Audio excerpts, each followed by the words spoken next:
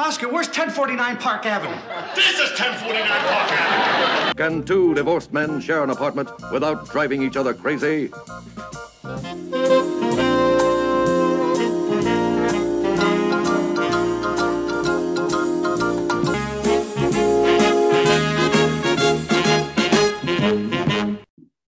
Hello, and welcome to 1049 Park Avenue, an Odd Couple podcast. Ted Linhart, Garrett Eisler here.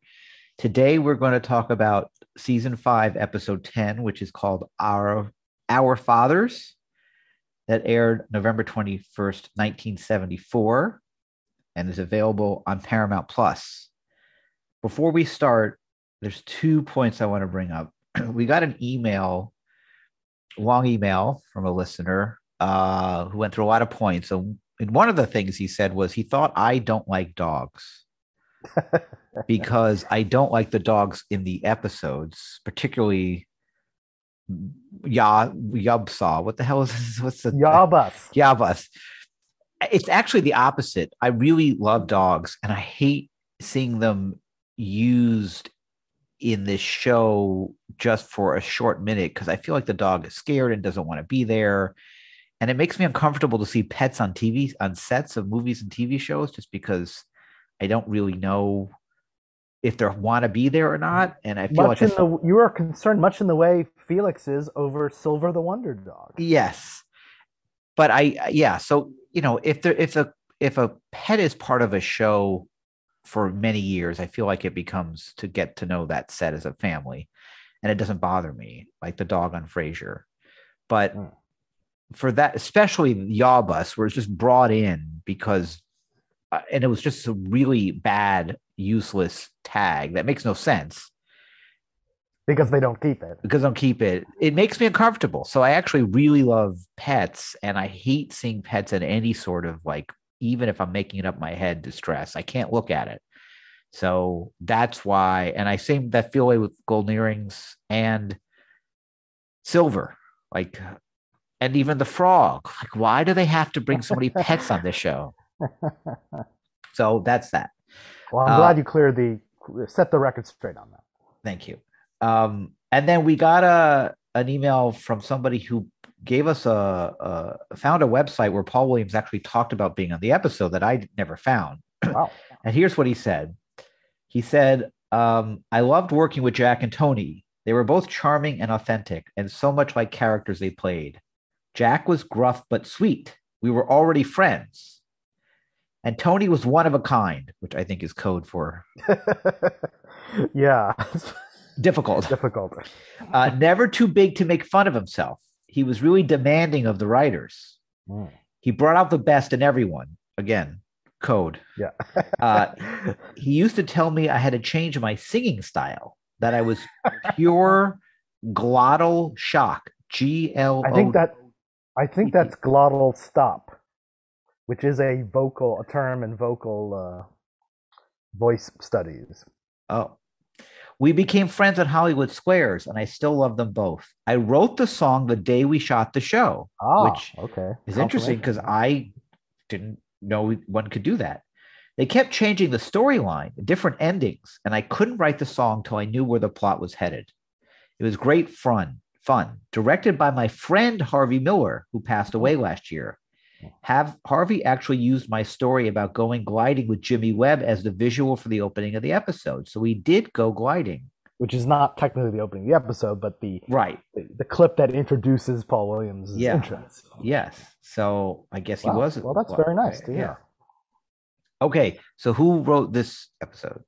Well, it's funny you should ask, Ted, because while the credits list a Martin Donovan, I think it's somewhat of a mystery who wrote this or who this Martin Donovan is, because the IMDb entry for this writer is very confusing.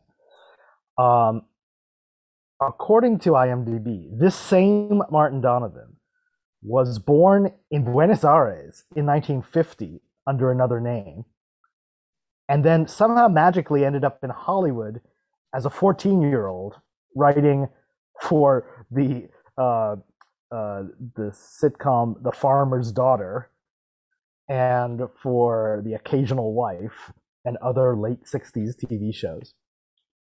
And then miraculously had a mid-career shift in the 1980s to writing quirky independent films like Apartment Zero from 1988, which I remember.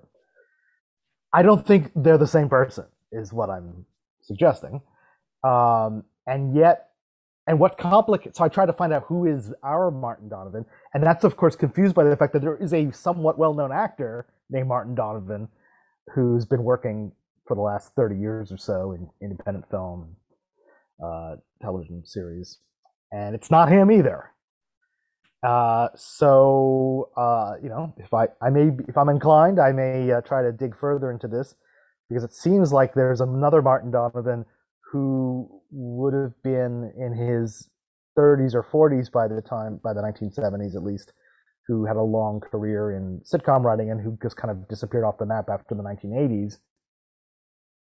Writing, and again, I don't think it's the Buenos Aires born independent film auteur who went on after The Odd Couple to write Room 2020, Room 222, Chico and the Man, Alice, The Jeffersons, and The Love Boat, and Webster.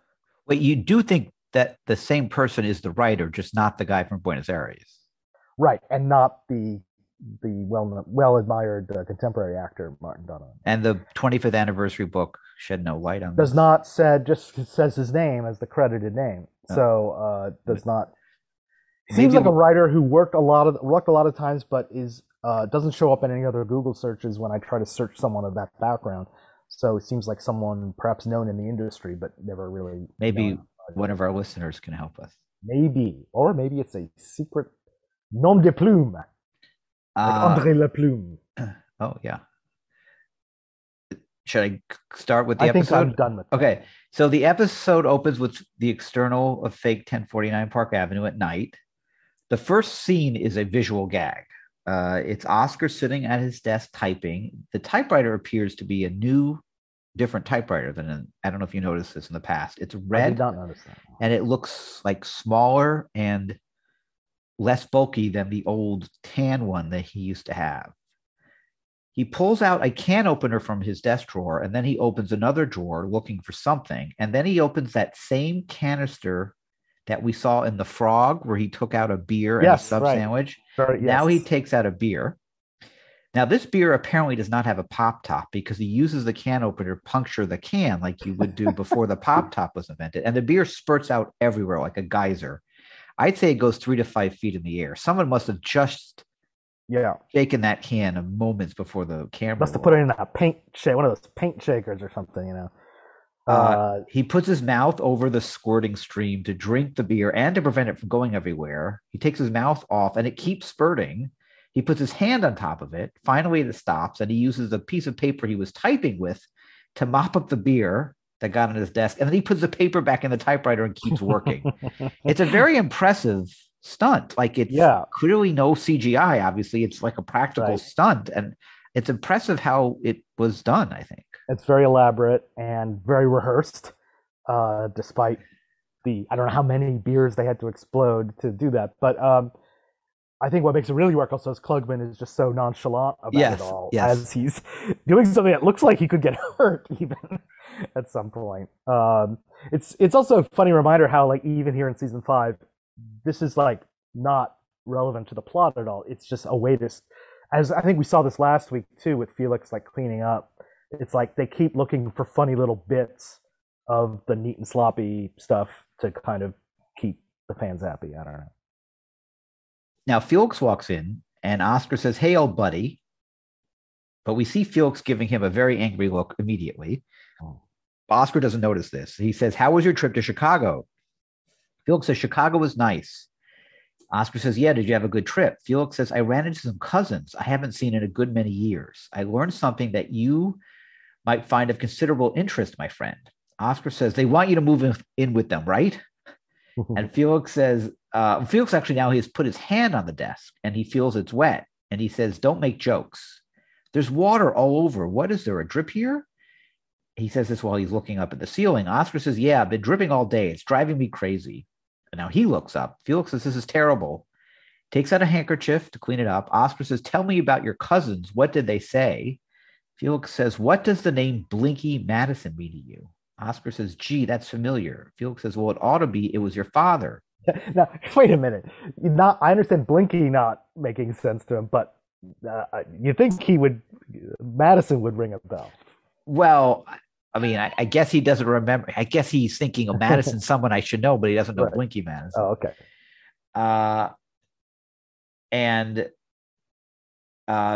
He says, oh, yeah, he used to blink a lot like that. And he would blink. Oscar blinks. That's why they called him Blinky.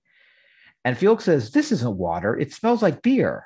Oscar says, it smells like beer to me, too. Isn't that strange? Felix says, I know what you did, you slob. And he points to the beer on the desk. I know what you did. Oscar says, what's that? One of the many times Felix says some very. Yes. I know what you did. Oscar says, oh, it was an accident. Forget about that. Now, how did you know my father's name was Blinky? And Felix says, because your father tried to kill my father. Ba-ba. And then they probably the best cliffhanger line of the opening that we've had. And they stare at each other over that musical bed. Yeah. So we'll play the clip that starts the show after that. I guess we should acknowledge that probably of any episode, this is the one that has the biggest problems with timelines, or causes the biggest problems. Challenges, let's say. And we'll go into some of that math. I'm sure there's a wormhole one could dive into of all the issues here. We have a little bit of it, enough to make the point. And actually, here's what's surprising. There's less problems than I expected. Fewer problems. Right. When I actually started to do out the math, I thought it'd be crazy, and it wasn't that crazy. I agree. There are fewer problems with this chronology than with other episodes. Yeah. Especially, for instance, Here's Grandpa, or Where's Grandpa? So, all right. So we're now going to play the clip that comes right after the opening titles. I didn't even know my father knew your father. I thought he led a happy life. Hey, watch it, Buck. Say anything you like about me or my mother, but no cracks about my father. I'm sorry. Tell me the story. I'm very interested. My father was a wonderful man. He was an optometrist. What are you laughing at? What was your father? My father was a maître d' in a big restaurant. Some restaurant where they don't serve food. What does that mean? Sit down. I'm going to tell you a story that will curl your hair. My father, Morris Unger, was the most beloved man in Chicago. Your father, Blinky Madison, ran a speakeasy. That was long ago when Chicago was really wild. It was the jazz age, when folly was king and crime sat in the driver's seat.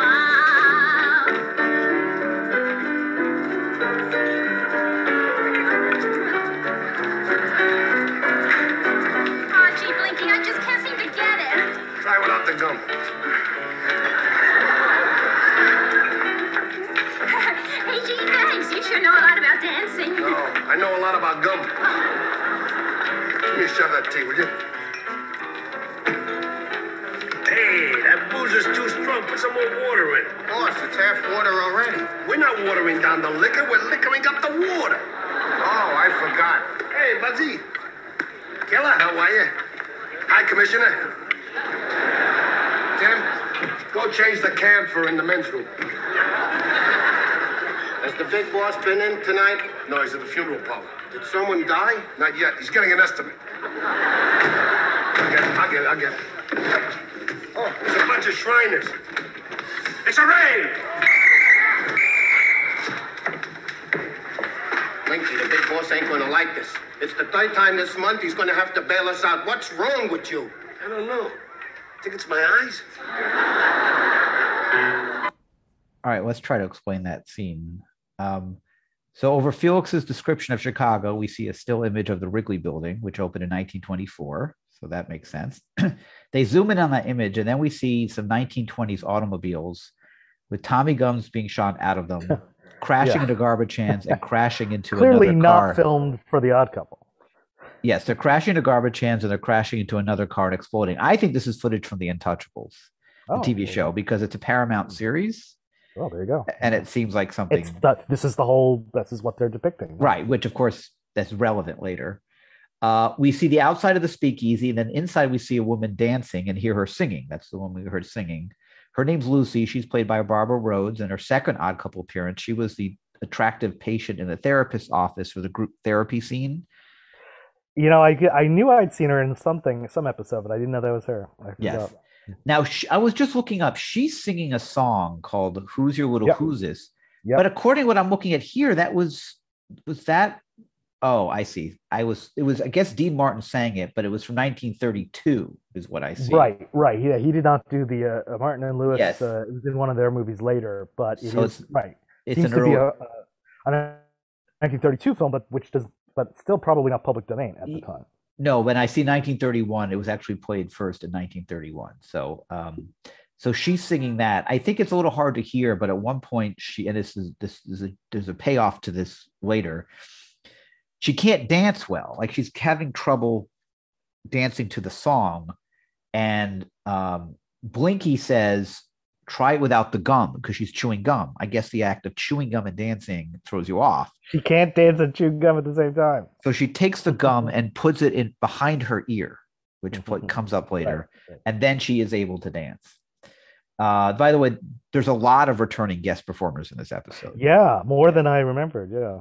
Blinky comes out in the scene. This is Jack Klugman without his toupee. Similar looking what he looked like in the prior flashback episode, Cleanliness. I think it's the Cleanliness is next to Impossible. The flash, right. Except that he had a giant, first of all, that was set in the 50s. We'll talk about that later. Yeah. But he had a giant mustache in this episode, which he does not in that episode, which he does not have here. Okay. But it is funny to think this is a little roughed up maybe, but this is basically the real Jack Klugman in 1974. And you realize what a good hairpiece he had. Yes, and the fact that he's willing to show it multiple times, that's true, I think is interesting. We talked about this before. Bugsy, who is the kind of sidekick who calls Blinky boss, is played by Louis Gus, one of our favorites. The great. This is making his fourth or fifth appearance, including the one that we never had. Yeah. The police commissioner, who he refers to, is played by a guy named Hank Robinson, who was a minor league baseball player, an MGM security guard, and then became a professional extra player, especially in Westerns. So that's the end of that scene, unless you had something you want to say about it.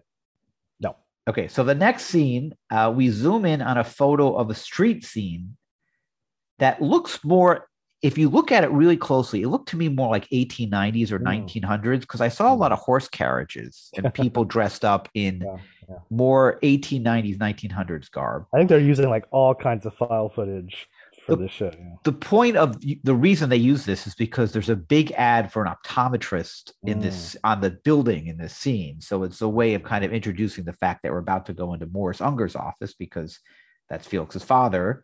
We hear jazz piano playing, and we see a sign that says Morris Unger, optometrist, and we see Tony Randall as Morris. Now, his hair is slicked back. According to what everyone says, he is wearing a toupee in The Odd Couple, and he's not here in this scene. It's not as obvious to me that's true, but I guess I do remember, when we showed the clip of my old friend Edward Greenbaum, the writer who knew Tony Randall on Mr. Peepers.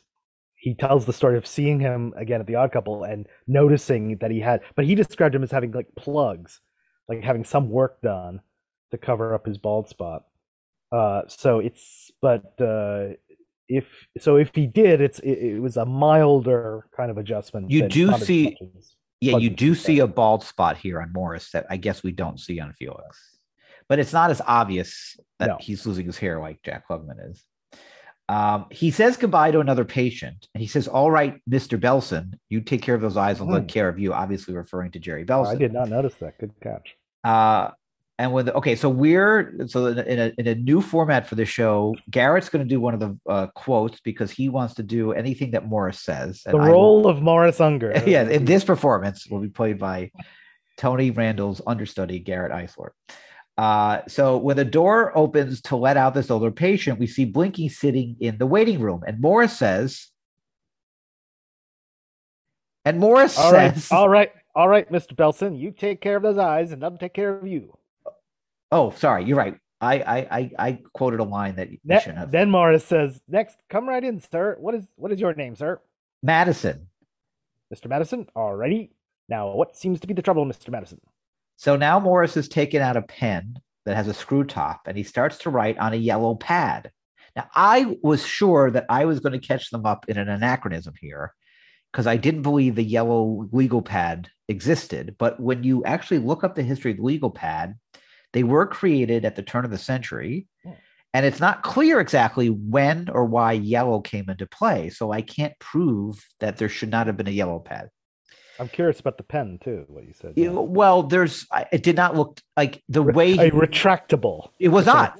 It was not retractable. He was a screw top pen. He was clearly unscrewing it and screwing it. So I think both of those actually were. They either were correct or I can't prove they're not correct. So Blinky says, "Well, I can't see through little openings at night." And Morris starts to write this down and says, "Can't see through little openings at night. Tell me, can you arrange your schedule so you can look through these little openings during the daytime?" "No, they're closed during the day." Closed during day. What seems to be the trouble with your eyes? "Well, I blink a lot. See, they call me Blinky." Uh-huh. Well, we'll change that moniker, won't we? Sit down. Now, Morris walks over to an area where there's an eye vision test and a desk of liquids and equipment. Now, there's a sight gag that you could see on the eye vision test, but I think if you don't know the episode, it goes by too fast. If you do know the episode, you can see the joke that will come up later. We also see in the back of Morris's doctor's coat, there's a drawing of a big open blue eye, which the audience loves. And we'll start the clip from there with the reveal of this big blue eye in the back of Morris's coat.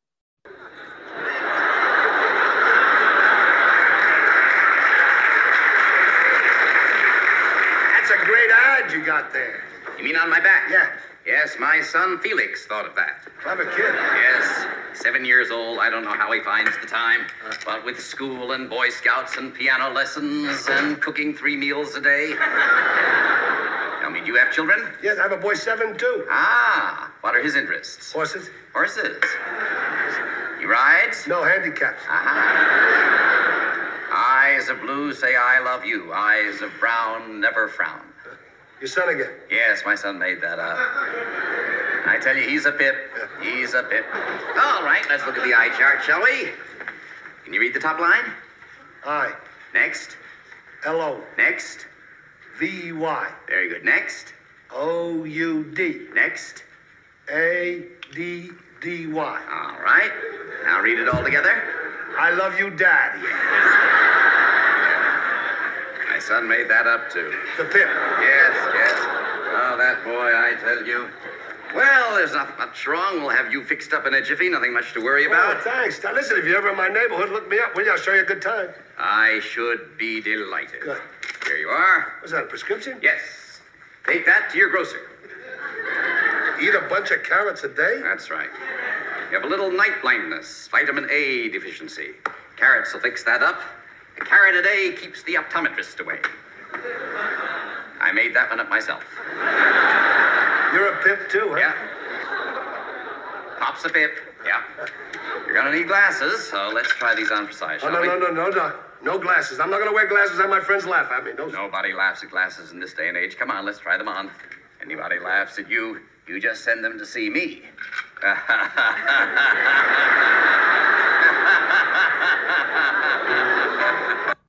So, of course, Blinky, Morris is laughing after Blinky tries on some glasses, which, by the way, are the same glasses that Morris is wearing. All right, so let's talk a little math. So both Felix and Oscar are 7 here. As mentioned by their fathers. Yes. And according to Vocal Girl Makes Good, Oscar is 40 in 1974 because of the fake newspaper headlines. So that would mean he's not, well, as you'll see, he's not born yet, if that were true. Right. Well, okay, let's keep going. So that makes Felix also 40 in 1974. Well, you're right. This is claiming they are the same age. So now, according to this episode, this has to take place sometime between 1929 and 1933 because Herbert Hoover is president. We'll hear that later. Right. Also, given the addition of that song now and Prohibition, of course, that actually narrows it to 1931 to 1933. So let's assume it's 1933, like it's the latest it could be. So that would make them 48 in 1974. But what were you saying about not being born when? What? Oh, you're saying yes. If they were 40 in 1974, they couldn't be born in 1930. During the Hoover administration. Yes, right. So they would actually be 48 in 1974. They'd also be too young to fight in World War II, which they were apparently did as apparently at least Felix did. Yes. Many times. Although yeah, okay. I feel like Oscar has also said he was in World War II. Oscar's military record is a little vaguer about whether it's so vague that sometimes I've thought it could mean Korea or that he just did service, in his youth. But anyway, continue, please. If this was 1929, they would be 52 in 1974 and still too young to fight in World War II. Well, not necessarily, Ted, because see, this is interesting because I think if we say it's 1929, yeah, and they were 7, that means they were born around 1922. And guess what? Jack Klugman really was born in 1922. Yeah. Oh, you're right. It wouldn't make them too young to fight in World War II. You're right. But and that would mean they would be like, they on Pearl Harbor Day, let's see. Well, wait a minute. What am I saying? Yeah, even on Pearl Harbor they would be like 19. So no. Wait a second. Oh, yes, right. Yeah. Keep going. If it's I think you could make the case even if it's 1933, they're born in 26. They could have been to 19 at the very end of the war. Actually, yes. Sorry, I think I made a mistake here. If they were 7 in 1933, they would be 18 in 1944. So technically, they could have fought in World War II. Right. So which makes this like sort of in the ballpark. Yes, right. That's one of the. Sorry, I can't think I did some math where I thought they were born in 1933 instead of there being 7. So let's recap. Reset. If they're born in, I feel like 1933 is a good idea of when this was taking place. Although the Depression would have happened. Right. This also seems to be pre-Depression in a way, kind of. And certainly, Prohibition basically, and Prohibition ends, as you know, right when Roosevelt becomes president in 1933. So, well, either way, one thing's for sure: this episode says neither of them were 40 in 1974, no matter what. Right. But it does indicate there's a possibility they could have fought in World War II as at the end of World War II as very young men. And again, if it's 1929, then Oscar is Jack Klugman's age. Right, which we know is Randall, not for the record, was born 2 years older than Klugman, so still close enough. But still making them 50 in the show, not 40. Yes, yeah. Right. Okay, I hope that wasn't too confusing because I feel like I screwed that up a little bit. But again, if they're 7 in 1933, they'd be 18 in 1944, and if they're 7 in 1929, they would have been 22 in 1944, so eligible to fight. All right, I'm going to move on. Good. Math is clearly not art. This is not what this podcast is about now. All right. So the next scene is we see a sepia toned scene of a street and looks like a milk delivery horse and carriage vehicle. We see Blinky eating a carrot, which still has the greens attached, by the way, wearing his glasses. Inside the speakeasy, we hear piano music, jazz music. He's standing by the entrance with Louis Gus's Bugsy. There's a knock on the door, and Blinky says he will get it. He opens the peephole and says it's okay. And he lets in a couple. Bugsy says, "Boss, since you got those glasses, you haven't made one mistake." Blinky say, "Yeah, but it ain't all great. Today I got the first good look at my kid Oscar's room." And then he makes a noise. which I'm just going to play because I can't really replicate it. Here's the noise he makes after referring to Oscar's room. I'm going to play it one more time. So the door knocks again. Bugsy now gets it, and it's Morris. And Morris says, "Hi there. Is this the Madison residence?" Bugsy says, "What?" Well, no, Bugsy says, "What?" Blinky says, "Wait a minute. I'll get it. Hey, how you doing?" "I see you can see me." Blinky says, I sure can now. It's my eye doctor. Come on in." And he lets Morris in, and Morris says, Well, looks like you're having a party." Blinky says, "Yeah, well, I kind of have a party every night." And now Morris has taken off his hat, and he seems to be acknowledging the crowd with it. What do you call that move he was doing? He was kind of like... Oh, it's kind of like a politician, kind of waving at the crowd. Yeah. Right. As if he's like special guest. It's a little bit like Felix on New Year's Eve. Yeah. And Morris says, "Well, if I had a wonderful playroom like this in my basement, I think I would too." So Blinky tells Bugsy, "A ringside table for my friend." And Morris says, "Well, I should have telephoned before I came over. Your specs, how are they feeling?" Blinky says, "Great. I take them off. I start blinking. I put them on. I see great. And I don't blink anymore." "You look very handsome in them." So now a chair is brought to a table. Blinky tells him to sit down. And before he does, Morris acknowledges the crowd again with his arm. Blinky asks him, what would he... by the way, I feel like those two things were ad-libbed at the last minute. Yeah, maybe. I think the joke is that he's like... Well, first of all, he's Mr. Friendly, like Felix. But of course, the joke is no one cares. Right. But I still feel like it was... I feel like Tony Randall did that, and it wasn't in the script. Oh. Do you think... Yeah, I think Tony Randall is responsible for a lot of what this character does. So Blinky asks Morris what he would like to drink. "Well, I think a little iced tea wouldn't do any harm." And Blinky says, "Good idea. A little tea for my friend. The best stuff, mostly tea." So Blinky sits down with Morris now at the table, and Morris says, "Looks like a jolly crowd. Say, speaking of fun, you should have been at the optometrist convention this year. We held it in Cleveland. Oh boy. I tell you, we really let our hair down. We chartered our own train, the Bifocal Local. We had a hot one going around. Stop me if you've heard this one. The cross-eyed teacher who couldn't keep our pupils straight." and now Blinky makes a face indicating how bad a joke this is. "Oh, I tell you, the sky was the limit." So now Bugsy brings over a glass with liquid in it, and Blinky gives it to Morris and says, "Bottoms up, Doc." And that leads to this next clip. Oh boy, isn't that different? Yeah, nothing but the best. Very good. It's tangy. Good. It's tangy. I never tasted this before. Where do you get this stuff? We imported from Tennessee. Is that a fact? Yeah, that came last night. Is that a fact? Yes, sir. Excuse me for a minute, will you, Lucy? I'd like you to meet a very dear friend of mine. This is Dr. Unger. This is Lucy. Show him a very good time. Be very nice to him. Sit down, have a good time. Mo, come here. A doctor, huh? Yes. You make house calls? No. Oh, well, then we'll just have to get acquainted right here, huh? What do they call you, Dr. Unger? They call me Dr. Unger. No, I mean your nickname. You know, like they call me Luce, short for Lucy. Well, they call me Professor. They call me Shakespeare. They call me Four Eyes and things of that nature. Well, I think you're the cat's meow. Could I be your kitten?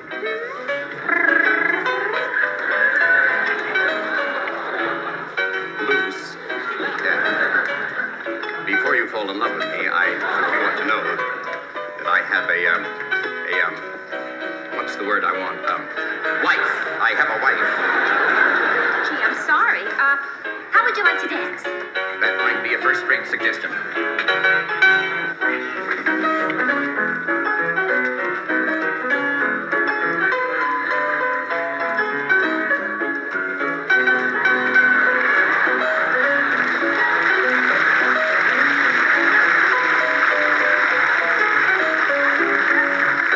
I'm a federal agent. This is a raid. Everybody freeze. Get the hands up. Get those hands up. Everybody get your hands up. I'm not kidding now. Hands down, please. Hello, I'm the manager. Can you a drink, sir. You want to buy me a drink? I'm a federal agent. For the last time, this is a raid. Oh, come on. Wait, look, everybody's having a good time. You want to spoil their fun? I work for the government. It's my job to spoil the people's fun. It's the big boss. President Hoover? No, the big boss. Hi, boss. Good evening, Blinky. Who's the gentleman with the badge? Oh, he's a Fed. Any Fed of the government is a Fed of mine. Hey, that's pretty good, boss. That's very good, That's Blinky. very good. What's the matter with him? Why isn't he laughing? Well, it's a raid. Did you offer him our hospitality, a drink? Yeah, he said no. It appears we're dealing with an honest man. You sure are. Well, under the circumstances, will that take care of things for a little while? Forever. Come on over to the parlor. Did you see that? Sure, now with these glasses, I see everything. That man accepted a bribe. I wouldn't exactly call it a bribe. He took a great deal of money for not doing his job, according to Webster's unabridged dictionary. Stop fondling. This is serious. It's a bribe. All right, it's a bribe. That man should be reported. All right, tell him. There's the commissioner. That is the police commissioner, Yeah, tell him. and he's in on it too. Dr. Runga, everybody's in on it except you. Now have some fun. I want to see a smile on everybody's kissing now. Lucy, will you show him a good time? Relax, Doc. Enjoy yourself. Am I the last moral man left in the world? Well, I'm moral. Then why don't you do something? I don't get off till 4.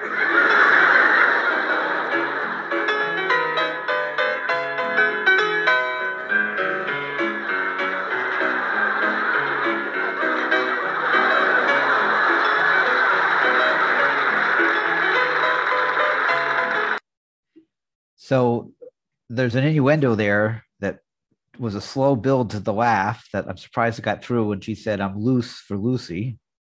They call me loose. Right. So in the episode, Lucy starts to kiss Morris's ear and neck, and then they start dancing. And when the audience applauds, it's Felix and Lucy. Sorry, it's Morris and Lucy are dancing with one leg bending at the knee quickly. What type? I couldn't figure out. Is there a name to that dance, or is that just something? Well, I'm not enough of an expert to identify it, but it clearly is similar to the Charleston, which would be the stereotypical dance you would have in a scene like this. And the Charleston does feature. They're doing kind of this backwards kick. You know, they're bending the knee back, kicking the foot back. And that's a feature of the Charleston dance. So I think it's kind of a modified Charleston. But it's also like a very stiff, like what's funny is the way Tony Randall does it. His whole body is stiff, except for his foot that keeps kicking back to trying to do what she's doing. They're like the mirror image of each other. And then he starts hopping. Which is really funny. And at the end, even though, when he tells her not to molest him, that's the word he uses, right? Yes. She starts to want to dance with him again, and again, it takes a few beats, but then he starts dancing with her once again. He can't help it, right? And also, but I also love when the G-Man says it's a raid. He's the only one who stops dancing, and he's like puts his hands up, and everyone is still dancing around him. Speaking of that G-Man, it's Billy Sands, who we just saw again in the Subway episode, and this is his final appearance. He's been in a lot since Roger Doctor.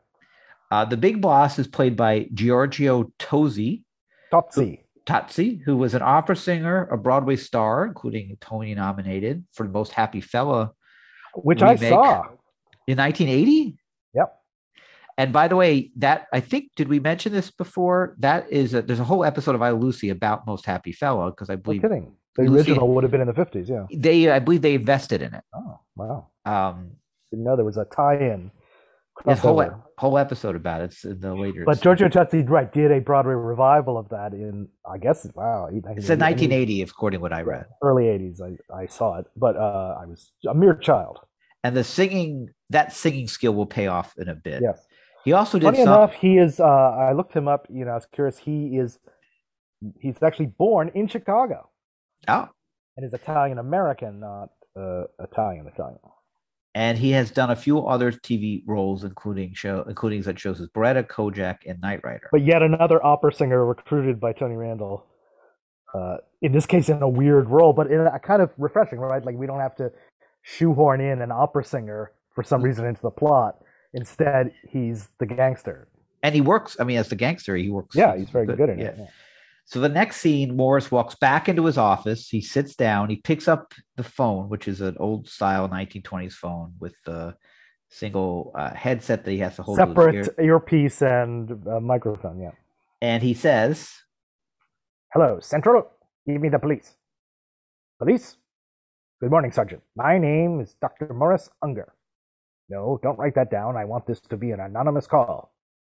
What I'm about to tell you will blast this town wide open, but it must never reach the ears of your police commissioner because he is in on it."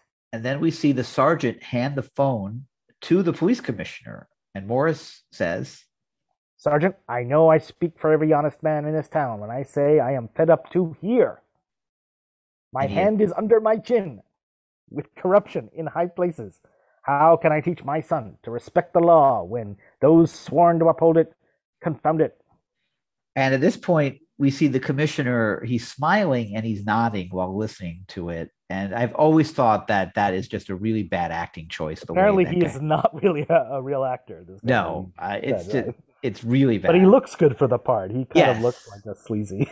Right. But he's not. Happy. Whatever should have been conveyed there is not done well. The sergeant who hands him the phone is played by Jack Clinton, who has 52 uncredited credits on TV shows and movies, but not a Quincy. Not Quincy. Oh. The next scene, we're back in the modern day 1970s living room, and Oscar says he squealed, so that's why my father wanted to kill your father. And Felix says, no, that came later. After my father did what any good citizen would do, that got your father in deep water. The big boss was furious. So the next day, now we go back to the flashback. We have the fuzzy screen and the flashback music. We're back in the speakeasy, and we see the big boss with Lucy on his lap, and he's kissing her neck. And the big boss says, "Okay, baby, that's enough. That's enough. Get lost." And he basically pushes her off of him, and she walks away confused. He rubs his face and says, "How come every time I kiss her on the neck, I get gum on my nose?" Which is, of course, the callback to the ear. It's behind her ear, right? Yeah. So now Blinky comes in eating a carrot. He says, "Hi, boss, you wanted to see me." The big boss says, 20 minutes ago. Blinky says, 20 minutes ago? That's when you called me. The boss says, "That's when I wanted to see you." Blinky says, "I'm sorry I'm late, boss." And the boss says, "Sit down. Your friend, Dr. Unger, squealed about our little club here." And Blinky says, "He did?" The big boss says, "Yeah, you know my rule about squealers." Blinky says, "They die." Big boss says, "Yeah, that's one of my best rules." And Blinky says, "Who's going to kill him?" And the big boss says, "We're going to draw straws." So the big boss picks up 3 straws, and 2 of the other guys pull first, and he actually moves Blinky's hand out of the way so that Blinky pulls third. But what's left is just a short straw in his palm. I think the idea of pulling a short straw is you're supposed to see the 3 straws sticking out, and then you pull the one. But this is clearly, obviously rigged. And then he pulls out. He says, "Looks like you're it, Blinky." And he puts a gun on the table for Blinky to use, and that leads to this clip. Oh, wait a minute, boss. Look, when it comes to cutting the booze or patting somebody's bill, I'm the terrific one, but I can't really. I never killed anybody in my life. That's not all right. You don't want the gun? No, sir. Thank you. All right, then I'll just give you the bullets. I'll take it all. Get going. And Blinky, just in case you lose your nerve or you change your mind, I'm going to send a real pro from Detroit along with you. Heel!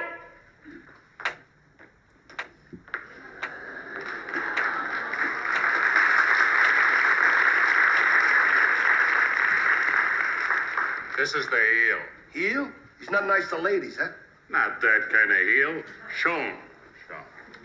He kills people with his shoe. With his shoe? That's pretty funny.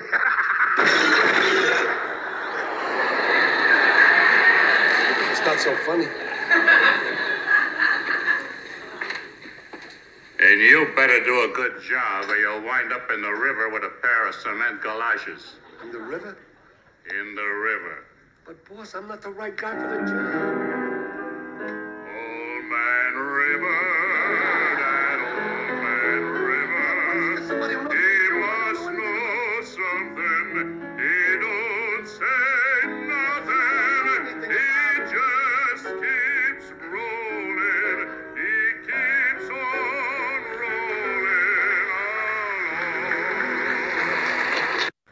So during the scene, the big boss and Blinky keep pushing the gun back and forth on the table. It's a bit of a visual gag. I don't remember that Old Man River singing from watching it on TV. Do you? Well, no, I can't place it. I mean, I don't remember this episode in as much detail for all those years, but I do.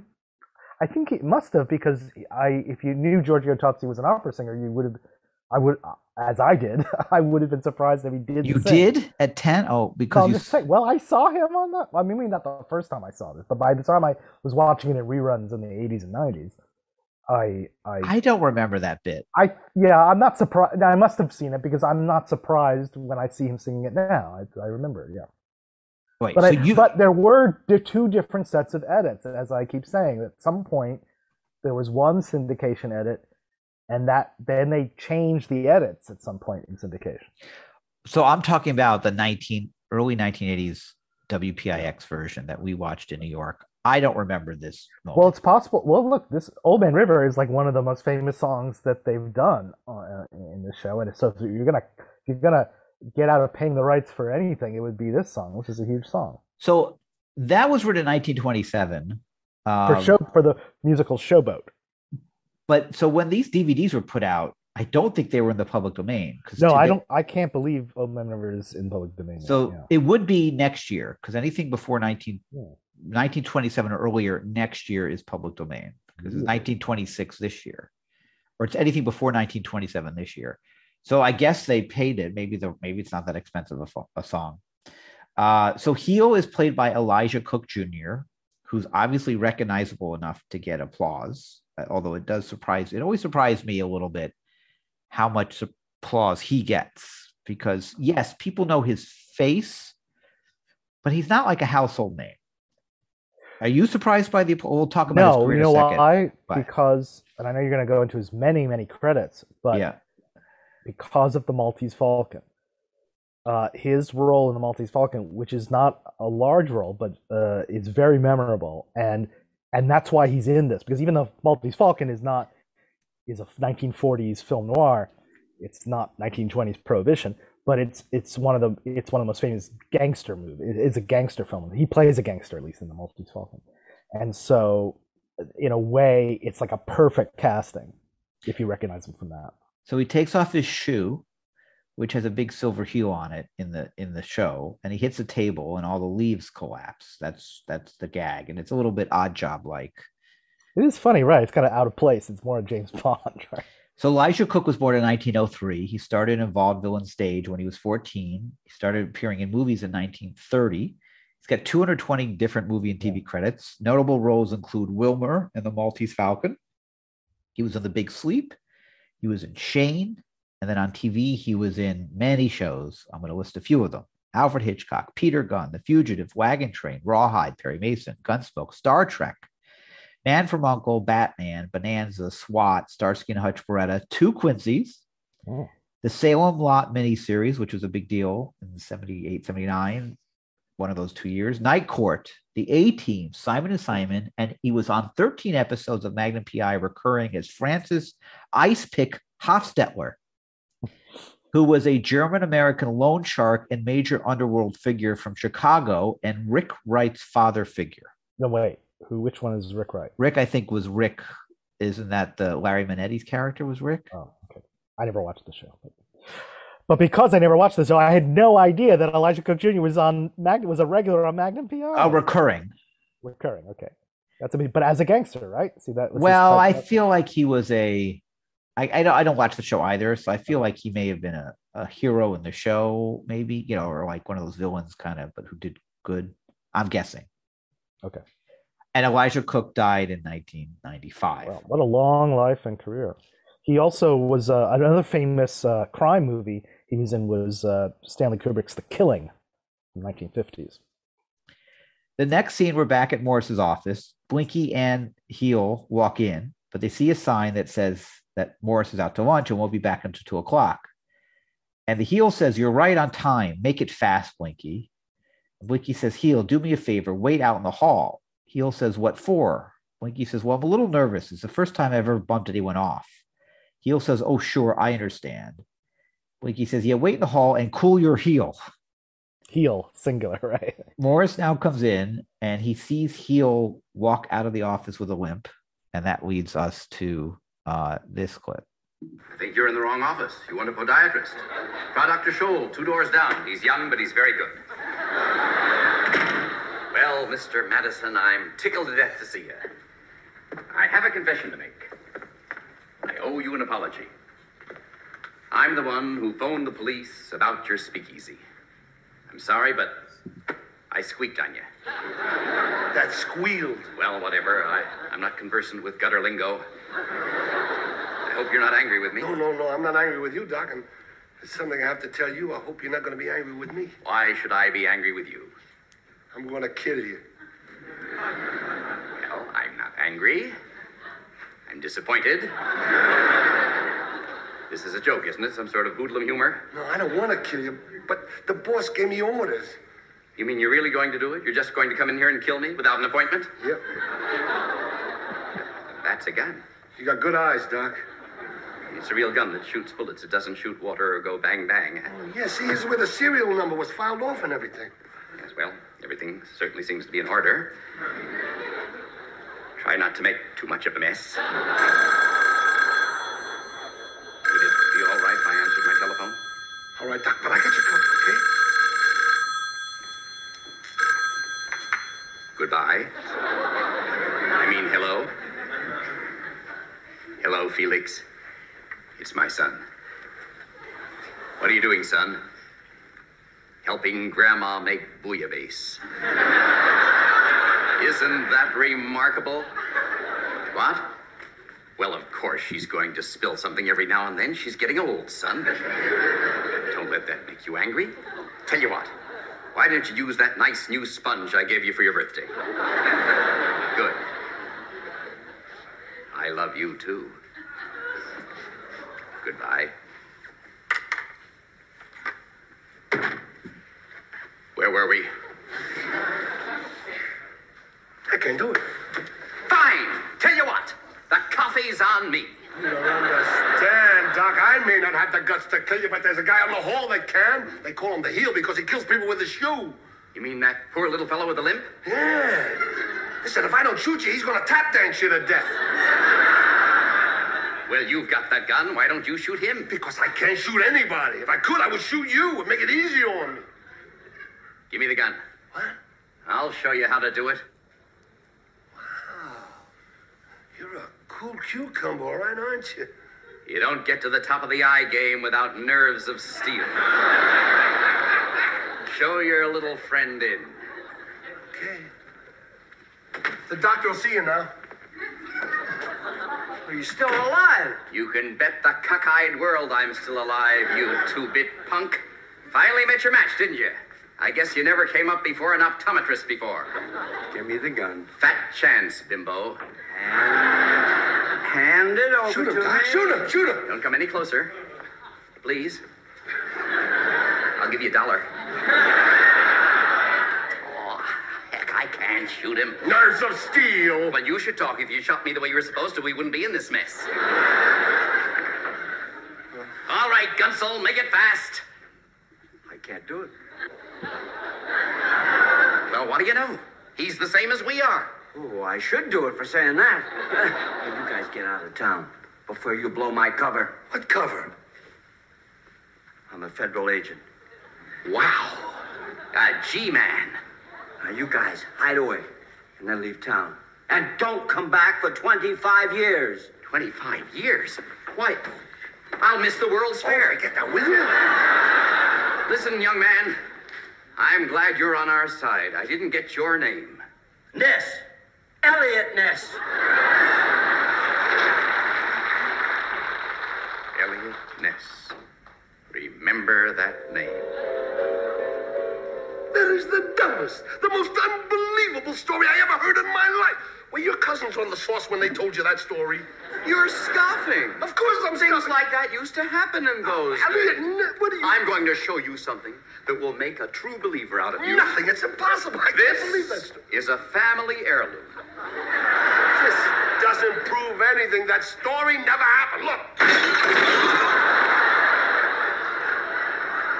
Or did it?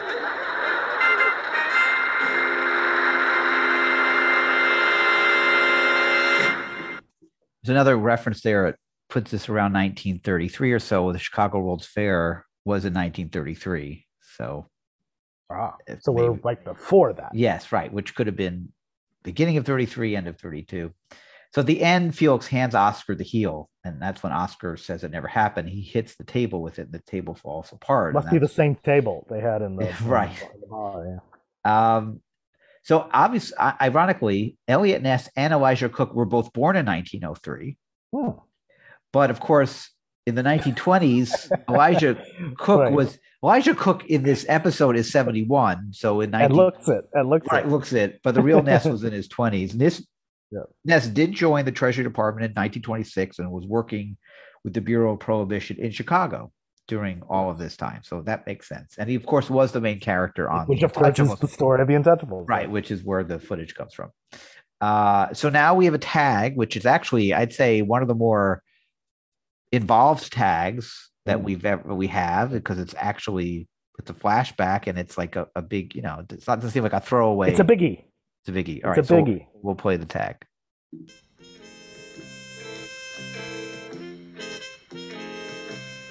Now maybe you'll believe me. It was because of that both our families had to leave town. Mine went to Oklahoma and yours went to New York. But first they had to hide out in a hotel for several days. In a hotel? Yeah. Tell Felix, do you have a pair of knickers, corduroy, that whistle when you walk? I used to when I was a kid. I've still got them. Those were my favorite knickers. You're the one. What? Don't you remember we met? When? When we were kids.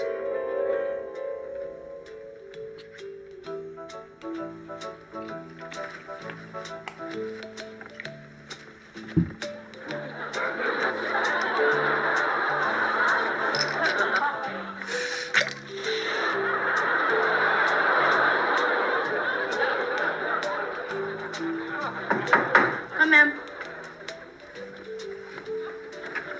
Hi, I'm Felix. You're spilling soda all over yourself. That's my style, kid. You want some soda? No. You want to play football? No. Want to play baseball? No. What do you want to do? I want to bake bread.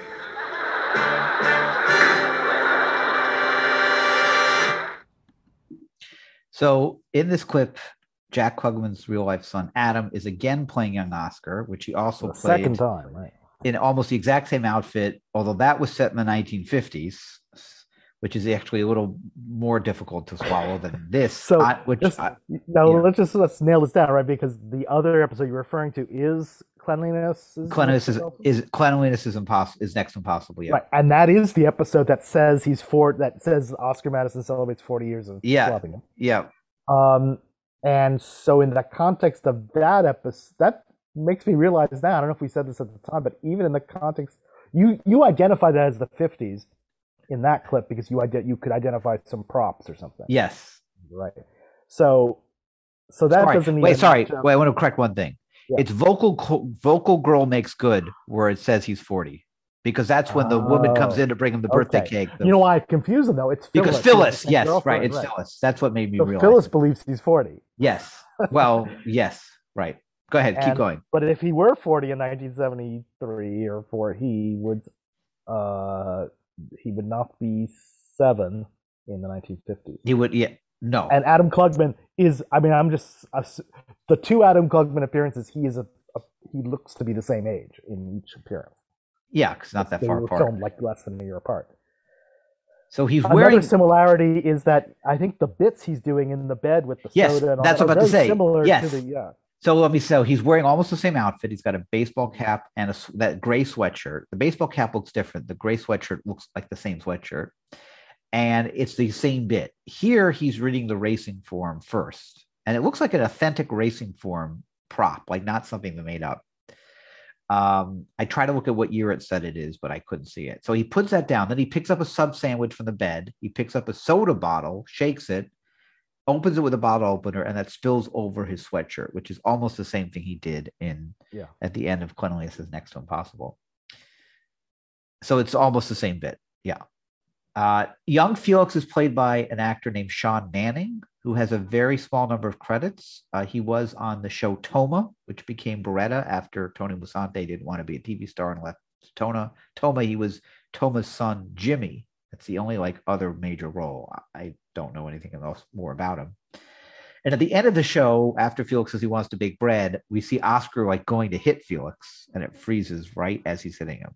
Now, I'm glad you could fill me in on that, Ted, because you know what happened to me when I watched this on Paramount Plus? No.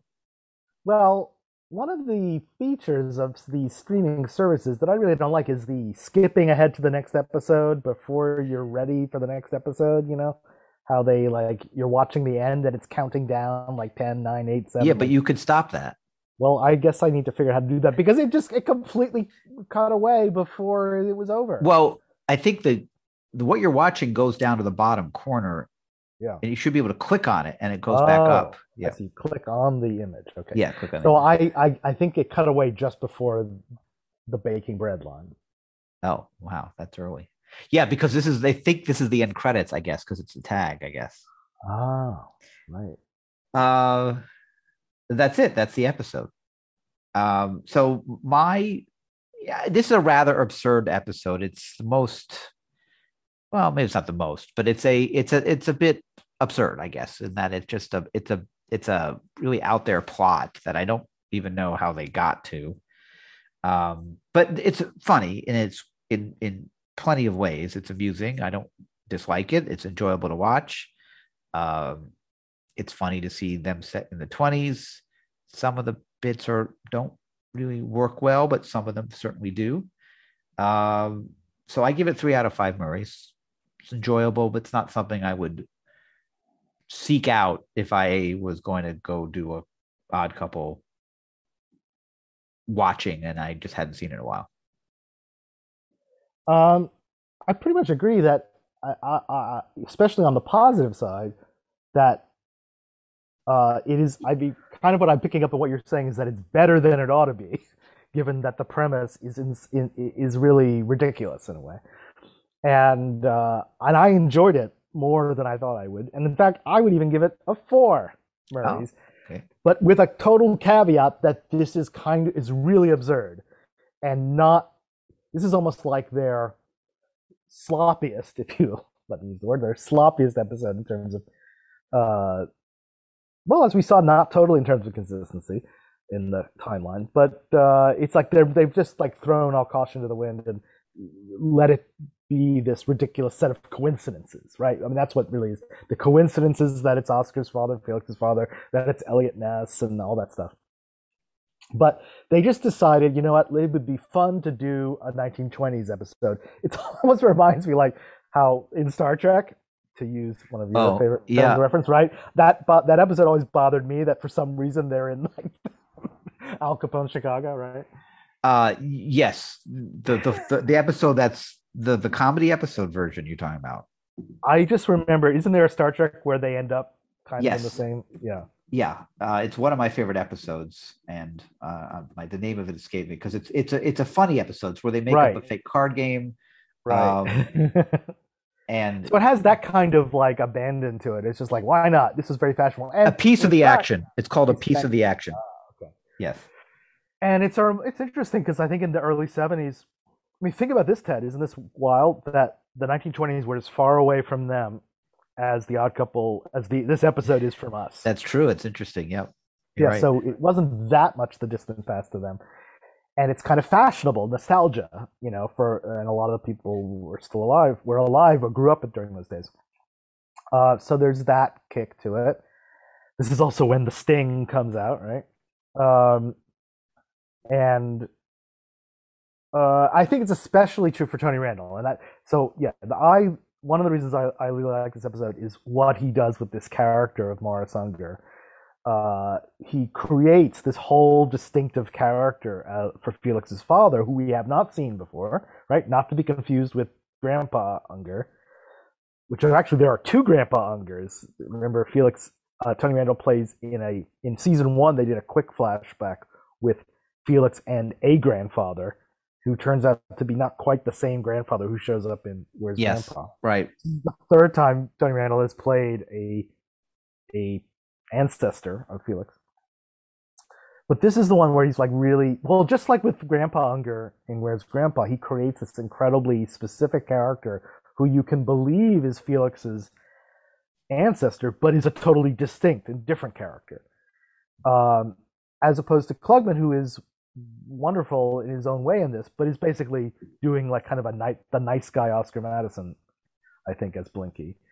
So, there's something personal here, and I just want to mention, like in that last, not the tag, but like when they come back from the flashback, did you notice that Felix says, and that's why our families had to leave Chicago? Yes.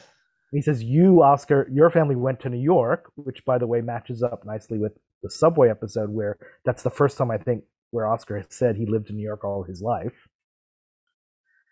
You remember that in the Subway episode? I do. Even though I guess that at that point he forgot that he was in Chicago until the age of 7. But notice that Felix says, and we moved to Oklahoma. Is that which is, of course, we have no indication that we had never had an indication that Felix Unger is from Oklahoma, but Tony Randall grew up in Oklahoma. And so it's amazing he let that kind of slip in there, or the writers let him put that in there. And I just checked to see, like, is Morris his real father's name? Because we know he used Leonard and Edna, his own name Leonard for the son, and his sister's named Edna for the daughter. And it turns out his real father, Tony Randall's father's name is listed as Moksha Rosenberg.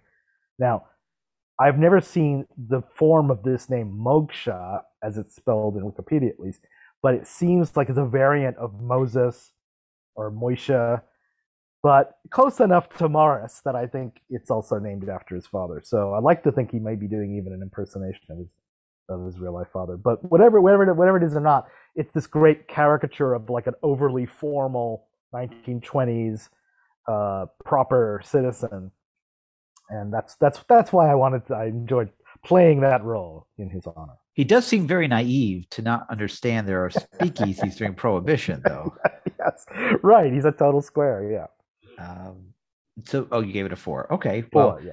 I have a feeling we may get, if we're going to get emails on this one, it will be other people giving us their timeline analyses, and if you want to, you can. We're not looking for it, but we will share anything that is different than what we've shared here. All engagement is good, Ted. True. The social media age. Correct. I just don't want people to be offended if they send us something and we don't share it on air. But if there's something about the timeline that's really interesting that we haven't picked up on, we of course will, as we've done so in the past. So any feedback you have, you can email us at 1049pod@gmail.com. And of course, we'd appreciate any good reviews on iTunes. Garrett, you're a pip. I can't believe you walk in here and try to kill me without an appointment.